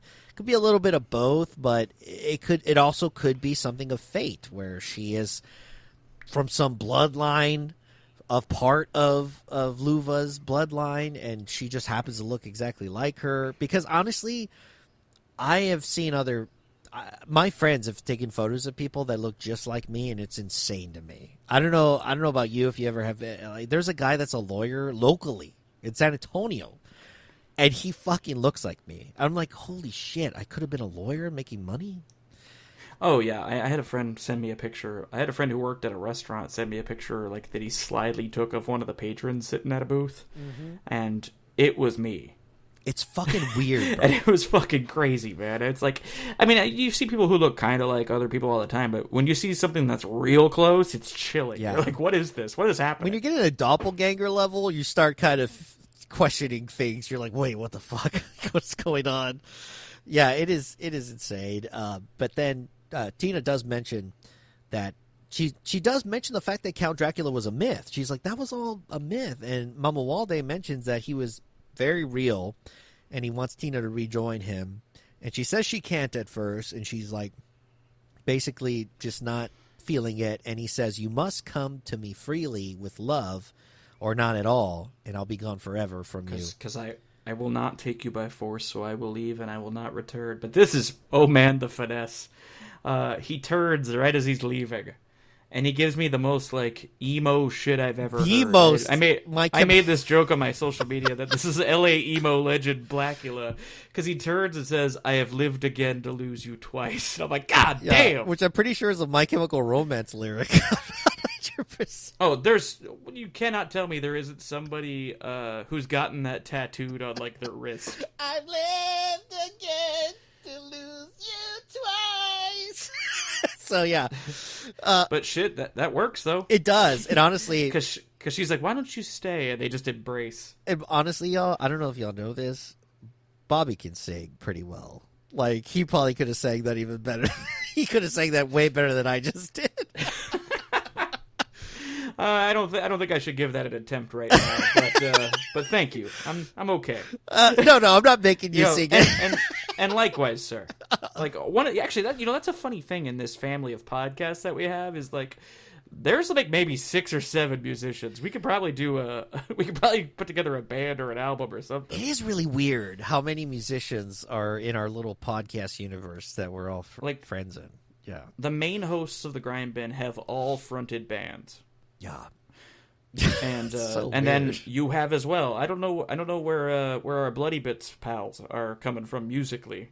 I don't think any of them have been in bands, but I can speak for the Podcastio and for the Grindman that all of us have been musicians. Yeah, and a lot of our like really loyal listeners, lots of musicians there too. So yeah, there could be some kind of super group forming at some There's point. going to be I envision one day there's some kind of compilation album that we all put out together. We'll just pick our favorite movies we've covered and do songs about them. Oh fuck, I would love that so much. Oh man, imagine the blood-sucking freak song. Oof. Oh yeah. I'm here for that shit. That'd be so good. So after that, they start making out, and I think from there they're decided we're gonna do this. I think he spends the night, and but we cut to the graveyard. Maybe one of the best scenes of the movie. Oh yeah, and so we're doing some night digging. We're exhuming Billy, and right when we finally get down to it, right when we get to Beetlejuice's coffin, he comes bursting up out of the grave, and I love this though because like kind of subverts what you expect from these moments because he bursts up out of the grave and Dr. Tom beats his ass, Fucks him up, dude. like he never gets an offensive move in. I don't think He doesn't. He's just like I'm back and I'm a vampire. Oh shit! And he's just. Like, oh, he doesn't just, like, beat the crap out of him. He then just jams a stake in his heart. It's so rare that you ever see the element of surprise not work. But it does not work in this movie. You got the drop on Dr. Tom, and it only made him angry. Yeah, he shovels him multiple times, then stabs him with a stake, and then shovels the stake into him, like hammers it into his chest. And the whole time what makes this scene so good is Michelle is freaking the fuck out and is like, he's alive, he's still alive, and you're fucking killing him, like you're killing his ass. Yeah, because she obviously doesn't believe in vampires. Yeah. And doesn't know what's going on. So as far as she knows, you just dug up a man who was still alive and then killed him. Yes. But luckily their love is so strong. It does not take too many sentences for him to convince Michelle that was a vampire. There's more vampires out there, and we need to fucking fix this situation because we are in trouble. And she's like, okay, I get it. By the way, I always have an issue getting past seeing the one person digging a 6-foot grave perfectly rectangular. Like, it's always so neat. It is. I'm not sure if any of y'all. I'm not saying I've dug bodies, but I've had to dig some. I've had to dig a lot of holes. I've had to dig a dog, bury a dog before, and I had to dig pretty deep. Y'all, it is fucking exhausting just to go 3 feet down. I can't imagine doing by myself. So it would take like 2 hours or something by yourself. It is so much work. So it always makes me laugh when I see in movies where with one guy is digging an entire fucking trench by himself. Oh my god! And he's barely sweating. Exactly. He looks fantastic as usual. Like he should be passed out in the hole at the exactly. End. Like I mean, there wasn't even Gatorade yet. I don't know, but to like keep him going. But anyway, from there, the doc calls Sam at the morgue and he asks about. It's so weird because he asks about, and I guess because the movie was trying to get us to realize that, Sam's not really the sharpest tool in the shed, because he asks about Juanita Jones, and Sam kind of responds with, "What, you think I have a bad memory? What the fuck?" Yeah, Jesus. Jesus, Sam, relax, dude. I'm just asking you. And he tells Sam to take her out of the freezer, the morgue, in the freezer, and place her in the room so she could defrost and lock the door. Yeah. It's like call it ahead of time because you got a dinner plan. Can you take the meat out of the freezer, please? Can you just put it in the sink, run some water on there? Yeah, I'm gonna throw that shit on the grill when I get home. So let's just. But yeah, he tells her like leave her in the room, but lock the door. Yeah, like get out of there, and then so we can kind of observe this without endangering ourselves. And from there, the Doc and Michelle head over to the lieutenant's house. And basically the whole purpose of this is he wants to grab the lieutenant to show him, hey, this vampire shit is real. And Michelle luckily decides to stay with the lieutenant's wife, and she stays there at his house so she's safe. And she goes, the lieutenant and the doc go over to the morgue, and Juanita is fully defrosted at this point. Sam is on the phone. By the way, kind of amazing to me, which I give the movie credit because they were trying to obviously not have nudity. But Juanita just has like a sheet over her, but then she comes busting out of the freaking morgue door, and she's in a full like plush robe from the Hilton. Yeah, like nice little terry cloth action going on. This is. She's like, I may be a vampire, but I'm not going to show this weird hook hand guy my boobies. Yeah. I don't even undead. I don't trust this. Yeah, even undead, you don't want to show Sam your private parts. He's got a hook hand. It's weird. He could cut your nipple. But the shot of her sprinting at the camera from down the hall is effective. It is because she is giving it 110%. She's like screeching and like wild eyed. She attacks Sam, gets a bite out of his ass, of course, because he's doesn't have a lot of dexterity. He's an older cat, and she's able to get a good hook into him. No pun intended. I think this is when we realized that they did make love. Yeah, because they wake up together, but it's getting near daybreak. He's like, "Yo, I got a girl. I gotta go, girl." Yeah, I got a girl. No, but yeah, L.A. emo legend Blacula turns, goes, "I must go. To stay is to die."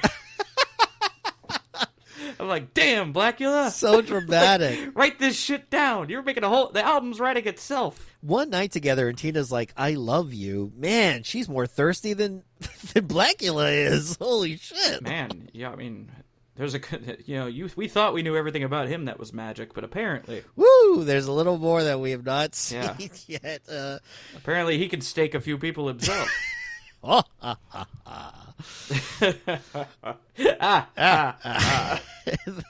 doc and the lieutenant arrive at the morgue. It's obvious there's been an attack. They run into Juanita, and a pretty freaking dope scene where you see the body underneath the little sheet. Yeah, I kind of thought blood on the walls. I thought Sam was going to be under that. I thought maybe she planted Sam there and she took off, but no, it is Juanita. She decided to I was expecting that too. But I like that Dr. Tom, he's not taking any chances. He pulls out this thick crucifix. I don't know where he got this from, the pulga. What the hell? This is like Thor's hammer, man. This is...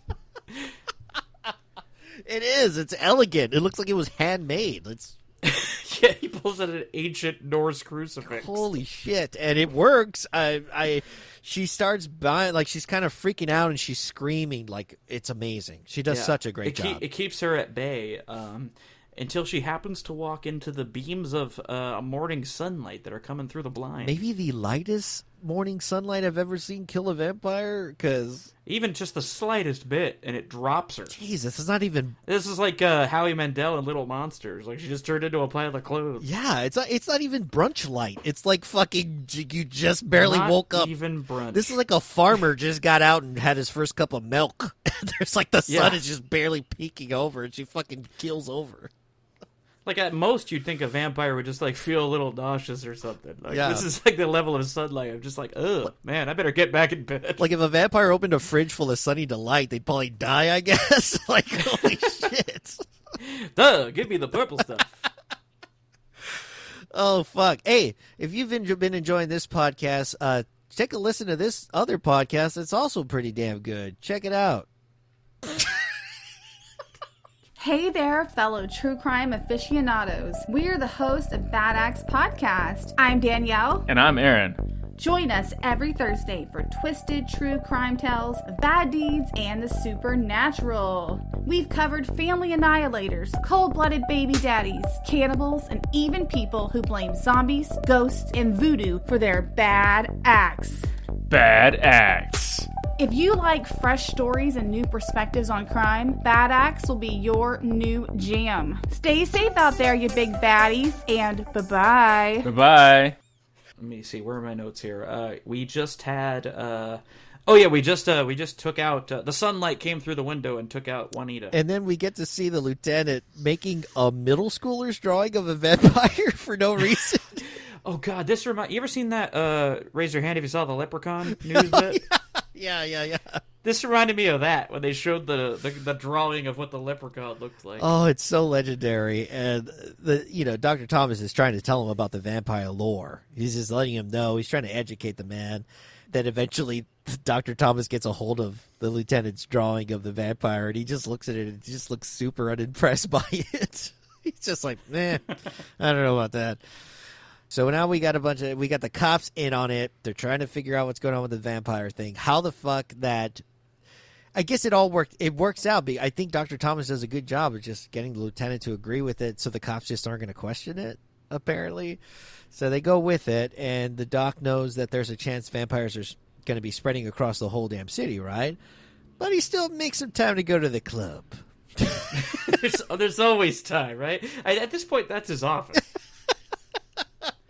Yeah, I mean, you can't do any work without the freaking dope-ass funk band playing in the front of the stage. You just can't. I've always said that. You got to have a little background music. You got to feel a little rhythm. So, but it's not just him. We bring the whole cast out. I know. Come on, everybody. I half expected some dead characters to be chilling. You just see, oh my god, dude! You just see like Sam dancing with his hook hand in the middle of the dance floor. He's having a good time, We look at the back and you look at the back and there's Dracula. He's just giving a cheers. It's like, hey, it's such good shit. And we see that all of a sudden, Dr. Thomas asks about the. Because basically our super vampire superior person, Mr. Blacula, comes through. It would be funny if everyone called him Mr. Blacula. Excuse me. Yeah, he had to take on a new persona, so he's calling himself Scott Blacula. Scott Blacula. He comes through, and we get that nice back and forth between our two main characters. Dr. Thomas is asking him about the occult and devil worshipping. It's good. And did you catch when the waitress asked if he wanted a drink? Oh, yes. What did he ask for? Oh, he orders a Bloody Mary, of course. Oof. That's the kind of humor I'm here for. He's like, wait a minute, this comes with tomato sauce? I thought this was actual blood. He does a spit take on the first sip. He's like, this is good. This is garbage. He's like, this sucks. People drink this? God, I'm going back to my coffee. And we get a little back and forth between the two. It's at first I wasn't sure. Like, wait, does Dr. Thomas suspect him? But no, he doesn't at this point. He's just kind of picking his brain a little bit about this subject matter. And man, Blacula acts so cool about it. He's like, oh yeah, I'm into the occult's very interesting. And you know what? Vampires are the most interesting of these kind of. I, for one, think vampires are the coolest. I mean, they're kind of dope. They dress great. They walk among us in the night, and it's kind of an awesome thing, right? And right away, Dr. Thomas gets no suspicions at all. But I was kind of looking at Tina, like, damn, is she looking at him, wondering, like, bro, like, what are you doing? Like, you're gonna screw us over, being so obvious. But no, there's nothing that goes on here. Skillet does come through, though, but I mean, I wish Skillet had like a little intro music every time he came in, like like in Full House when the side character came in.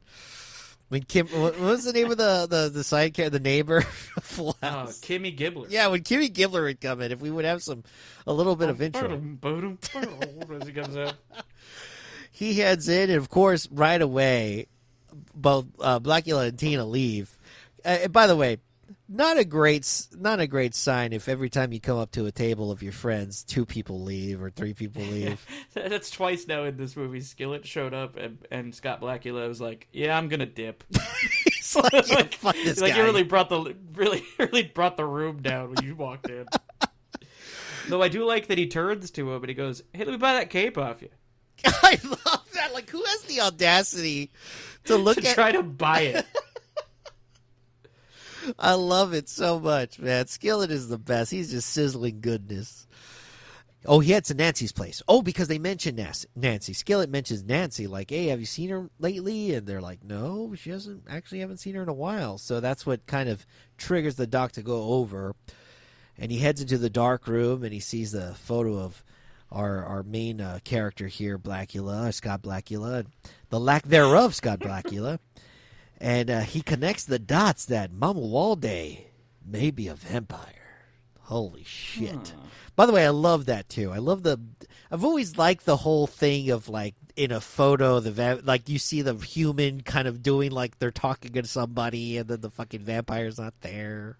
There's just an invisible person in that picture. I love it. I just love the fact that at some point they told Tina to just kind of pretend like she's talking to somebody, and they took a photo. It's so good. Tina even gets mad at Mama Walde at this point.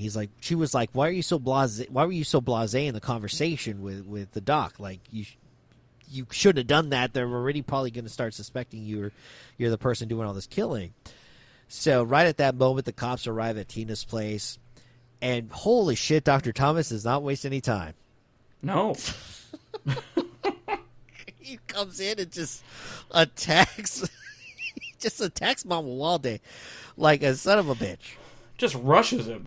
God damn it! And he attacks him, and of course, Mama Walde just throws him to the side like nothing. Oh, big old backhand. Just boom! Sends him sailing. He even put a little baby powder in the back of his head. And, he keeps that hand strong. But he gives him the backhand. He takes off running, and this is kind of interesting. Some white cops see a black guy running down the street, so they immediately draw their guns and give chase. Yes, and they actually say, "Hold it, Mister." That's not what they said in 1972. Yeah. Those fuckers. Now hold on a second, there, sir. Where are you going, sir? And they chase him down, and Mama Walde comes out from a dark alley, and all he's doing is laughing. He's opened his arms. He's got no weapons, and guess what the cop does? What does he do? He tries to shoot him. What? And Mama Walde makes quick. This ain't no cops I've ever heard of. Yeah. No shit. And Mama Walde just quickly wastes this fool. Just fucking makes short work of him. And Tina's all broken up. She's in love with Mama Walde. She just can't believe that he killed a cop and that he got away. And she's torn. She's one of the most broken up characters in the entire film. Like, she's torn. She's obviously Michelle's, I think, her sister, right? Or something. Yeah. And I think they're actually siblings. Yeah. They're the siblings. She's very close to Dr. Thomas. But then she's also very much in love with Mama Walde. So she is just completely torn in half in what's going on, because obviously she really would love to just spend the rest of her life with him. So the cops in the next scene really make you feel even better about seeing that last cop die. They say a few things that are very questionable. They see a person that looks like Bobby walking around, not the Bobby that's on the show right now. You want to talk about doppelgangers? Suddenly I show up in this movie. And he's dressed as Jason from Friday the 13th, but from the Nintendo version. Yep. By the way, my favorite cosplay of yours. I don't know if y'all know this. Thank you. Bobby does cosplay. He knocks... It's been a little while, thanks to the panda. Yeah. Not the best for cosplayers, the current situation. No, bad time. But I've done it for about 10 years now. And the one that he is referencing is in 2011, I want to say, I put together a Nintendo Jason Voorhees. Oh, so it was all purple and blue with a pixelated machete. So fucking good. Do you have any history playing that game? Oh yeah, I played it all the time as a kid. It was one of the Nintendo games I had. It was hard as shit. Fucking frustrating as fucking shit. I almost fucking destroyed. I almost destroyed the entire Nintendo system because I was just it was fuck a this game. frustratingly hard game. Oh my god. Who can forget You and Your Friends Are Dead, game over? Because you'd see it all the time. Jesus, it's so hard to throw an arching rock to something. It's like, why would you make it arching? Can it just go straight? Anyway, let's stop talking. This isn't a video game podcast, but yeah, if you wanna find an old '80s game where it heavily features a mustache, we can go off on video games. yeah, I might have to do that. We might need to do a special bonus episode and bring us all in to talk about mustachioed video game characters other than Mario. Yeah, we'd have to do Red Dead Redemption. There's plenty of options out there. So the cops and the cops eventually they see him. They reach out to the lieutenant. They let him know we think we may have found Bobby. So they head out. And why all the cops in this movie are wearing helmets in their cars, I don't know. But I just had that in my notes. It's a weird choice. Makes no sense. But they're given distinct instructions though. Do not follow on foot. Yeah. Like, we're getting the word out now. It's like, you're going to want to go in groups, and you're going to not go out there without a vehicle surrounding you. And I don't have a lot of notes on this, but basically they figure out that vampires are in the warehouse. I kind of was not paying attention with all the back and forth with the cops, but they figure out they're in the warehouse. We've tracked Scott Blacula and his cohorts back to the warehouse in the Garment District where this movie started. Yes, they're back there. Because Bobby went back to his stomping grounds. They followed him back to where his job was, where he had all the stuff. By the way, Garment District in L.A., a real place. Yeah. Did not know that, Bobby, until I moved there, and a lot of garments. I Turns out, aptly named. Holy shit. I've never seen... They weren't kidding around. I've never seen so much fabric in my life. I was captivated. But, your body is covered in pieces of fabric. You're like, my God, this place is beautiful. I bought like 8 rugs and 50 dresses. So man, your sense of style changed drastically when you moved to Los Angeles. I know. I just couldn't help it, man. I just fell in love with it all. Now you're the peacock of Texas. So basically, they've discovered it. Like now, that shipping area, the storage area, has become a vampire's den. All the vampires that they've changed. We joked earlier about all the dead characters reappearing in the bar, but they're actually all here. Yeah, like it's a reprise of everybody we saw get bit in this movie. It's insane. They all come through the woodwork, or the crate work, as I might say. Yeah. And the cops just start opening up, but it's not doing anything. No. You would have thought that Dr. Thalmus would have told them, hey, here's how you do it. But they didn't pass the word down, and so we get a couple of cops just fucking wasting bullets on these vampires, and they just get fucked up. Specifically this one cop, where they just all jump on him. And I'm guessing they're all wearing wardrobe that they found in the crates, because it's no... Well, it's the Garment District, you could just go next door, find a couple things. Oh, look at this cool Jawa robe. I'm going to put this on.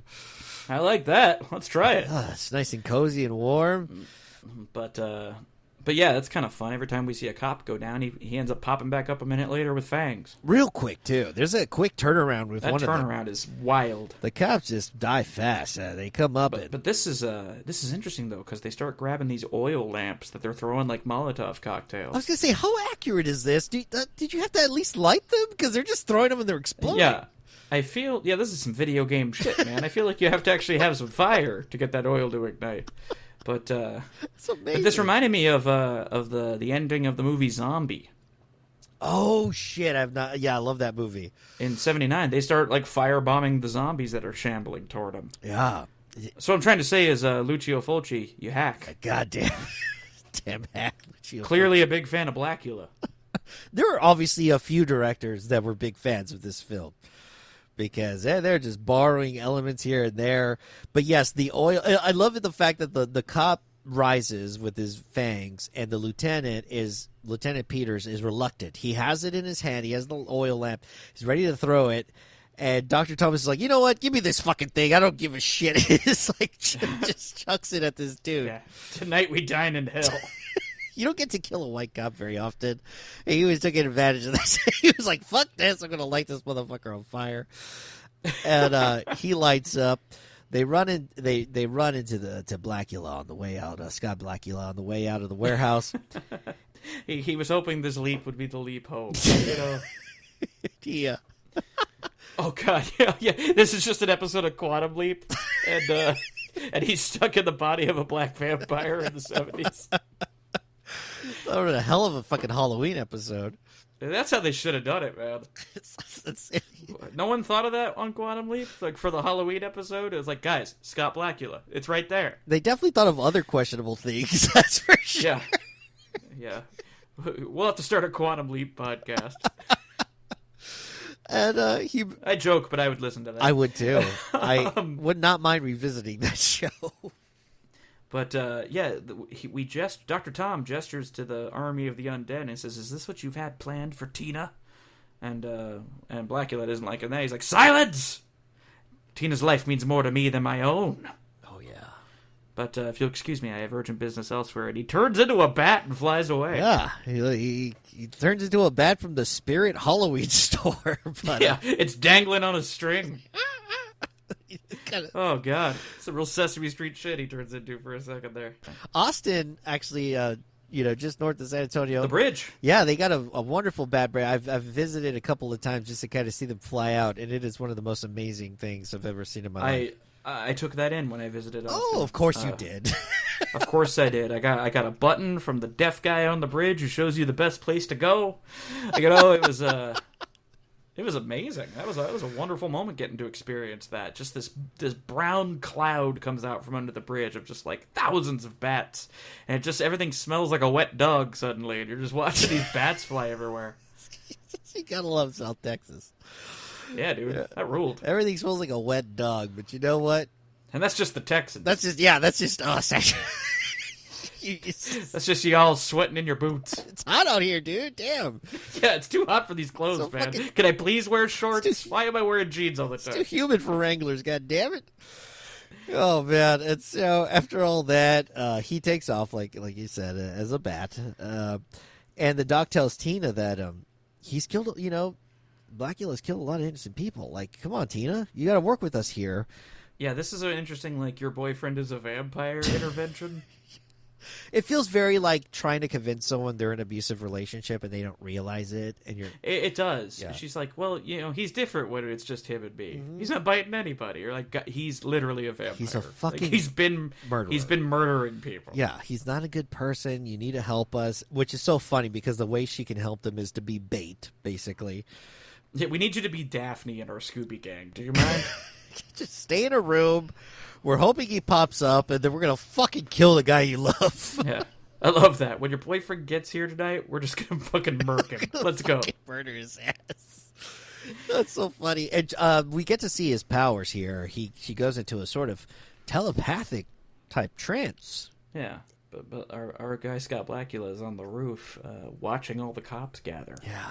Being powerful and shit, and it's pretty cool. Yeah, it is kind of dope. He turns into a bat, and right away someone's like, "There's a fucking bat!" I've never seen a bat in L.A. There's a fucking bat right there. That's probably him. Get him! Get it! Shoot that dip! It would have been. There's a bat on the fire escape. It would have been funny if he died by BB gun after some kid took him out. Fucking slingshot and shit.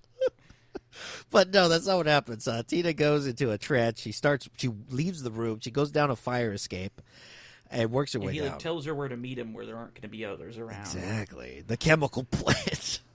He's like, he's going to turn into the Joker at the end of I know. I was thinking the same too. I was like, if they were going to come out with a Joker, would it be Bloker? Oh, man. Jokula? Jokula?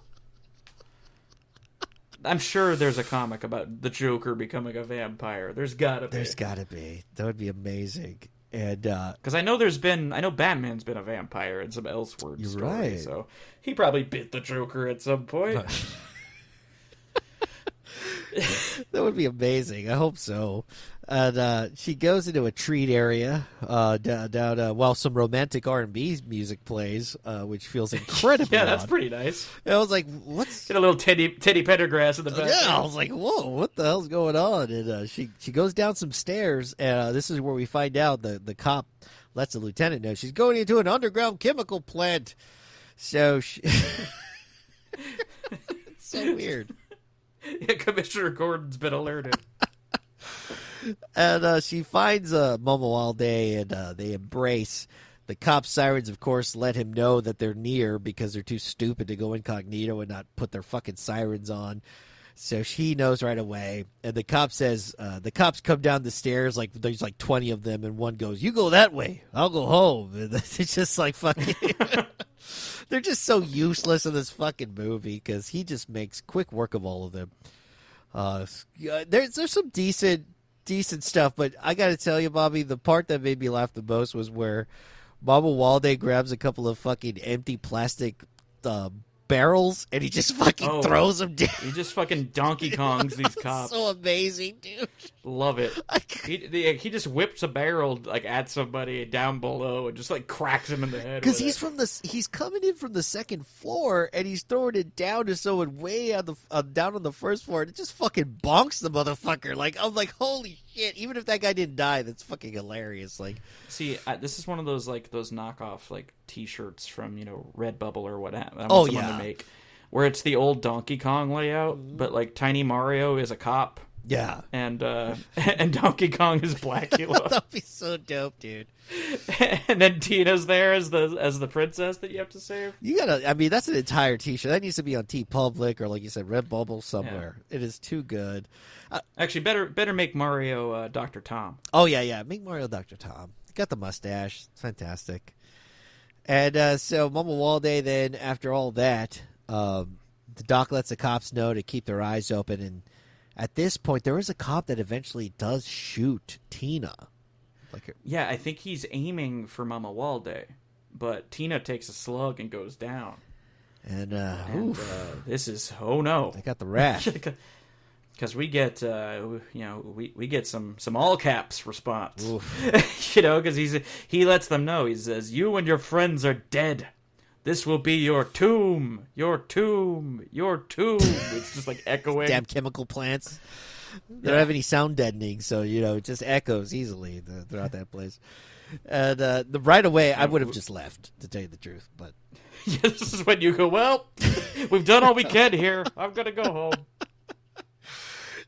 What do you? Yeah, the cop who pulled the trigger's like, "Damn, Jeff, you shouldn't have shot that lady. You fucked up, Jeff. We gotta go." Yeah, it's like Luther from the Warriors. He's like, "I didn't do it. It was the other cop." And he just runs out. And by the way, all of a sudden, did Blacula have anything to do with this? Because all of a sudden, a cop gets electrocuted. I'm like, I was realizing, wait, maybe chemical plants are just in general dangerous. So not only are you in a dangerous chemical plant, but you're also dealing with a vampire. Yeah, you don't want to be running around in there. Yeah, like you said, it can easily become a Joker. It can happen at any moment. And you don't want that. You don't. Not good. You don't want to have an infectious laugh and want to just destroy your entire city. It's not good. It's not good at all. And so after that, that's when we just get a bunch of killing. He just gets his revenge. He's just fucking knocking cop after cop out. They find the coffin. That's really been their goals. They're trying to find this damn coffin where Blacula sleeps. And they find it. And Dr. Tom doesn't want to waste any time. He just flings the thing open and jams a stake in there. I think he closes his eyes. He doesn't even look. He just fucking stabs down, dude. He's just like big old full arm extension, just "Hoo yeah!" He throws anything in there. It's like Santo fighting the vampire women. And of course, fortunately, but who's in there? Oh, Tina. Oh man, Tina can't catch a break in this movie. She gets stabbed right in the fucking chest. She just barely became a vampire. She had some like dope ass sort of Bride of Frankenstein hair going on. Like, yeah, she looked really cool as a vampire. I was hoping to see the Bride of Blacula, but we don't get it but for, like, this moment. This little moment. And Dr. Tom's just got this look of, like, "Oh, crap! What did I do?" Oh, shit. He holds back Michelle, who obviously is freaking the fuck out. Her sister's just been stabbed in the chest. Second time in this movie, she's had to watch her boyfriend stab someone in the heart. No shit. I just thought about that. Yeah, you're right. And she just sits there going, "Oh, Christ, he just keeps doing it. What the fuck? He can't stop." And they pull her away. And Mama Walde comes through, and he sees that Tina's gone. He gets oddly calm. He does. So we're getting one last glimpse at L.A. emo legend Blacula. Yes. Because he turns and goes, "What's left for this cursed creature?" Oh, so sad. Teardrop. He's writing a third song now for his album. And you see his fro has turned into a bangs over the one eye. He says, I'm not okay. I'm not okay. He looks right at Dr. Tom. He starts telling him a story. He's like, when I was a young boy, he said, my father. He says, let me tell you about the time when you were guarded so well. I'll stop saying pop punk lyrics here. That's enough of that. Yeah. Bobby, I don't know your familiarity. He starts his band from Thirst to Last. From Thirst to Last. Yeah, dude.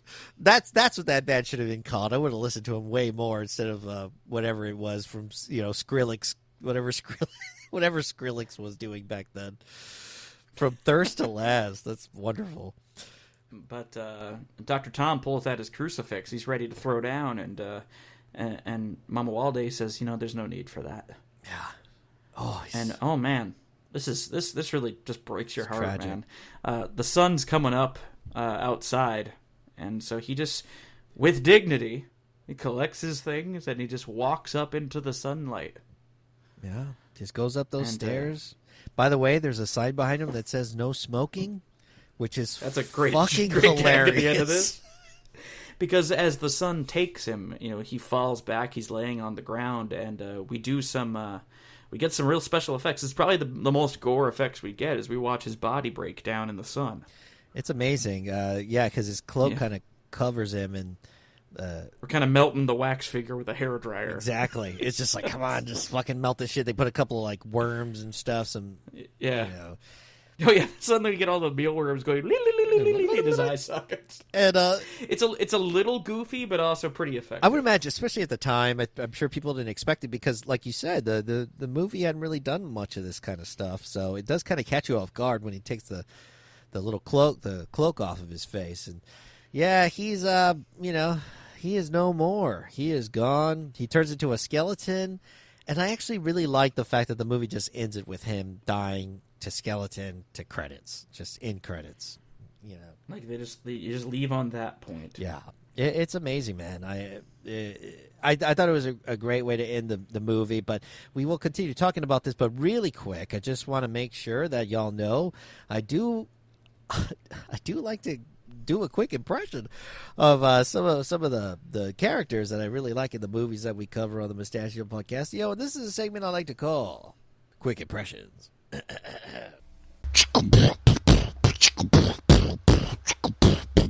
Quick impressions. Well, look here, brother. When you do see her, tell Nancy that Big Skillet has got something really groovy for her. Thank you so much. That is a yes. Skillet Segura. That's a quick impression of my favorite character, Skillet. And I probably didn't do it wasn't as cool as he was when he said that, but I gave it a good whirl.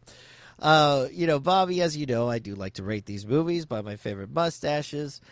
Just in case you haven't heard the ratings in a bit, I know you do. You did say you do listen to the show, but for listeners, every episode could be someone's first episode, so break it down for us. You have the full Fu Manchu recommendation if you're like, fuck yeah. You have the Walrus mustache recommendation for pretty damn good.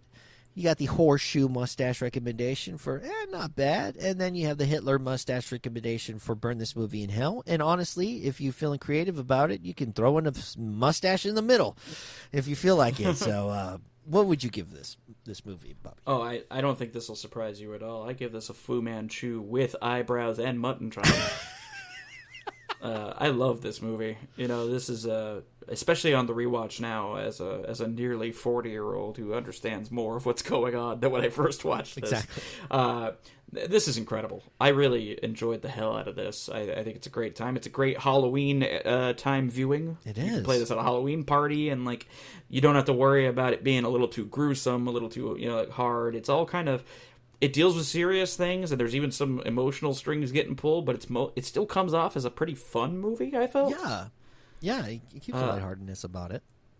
I had a great time with it, and I have not actually watched the sequel that came out. I have not either, and I Uh, want to cover it. Maybe I'll bring you back on. We could go and watch the sequel together. We may have to revisit this together. I think that would be fun. It's called Scream Blacula Scream. It features Pam Grier, and from what I've heard, according to critics, that movie, Scream Blacula Scream, is actually even better than Blacula. Holy shit, dude! Yeah, they consider that the superior film of the two.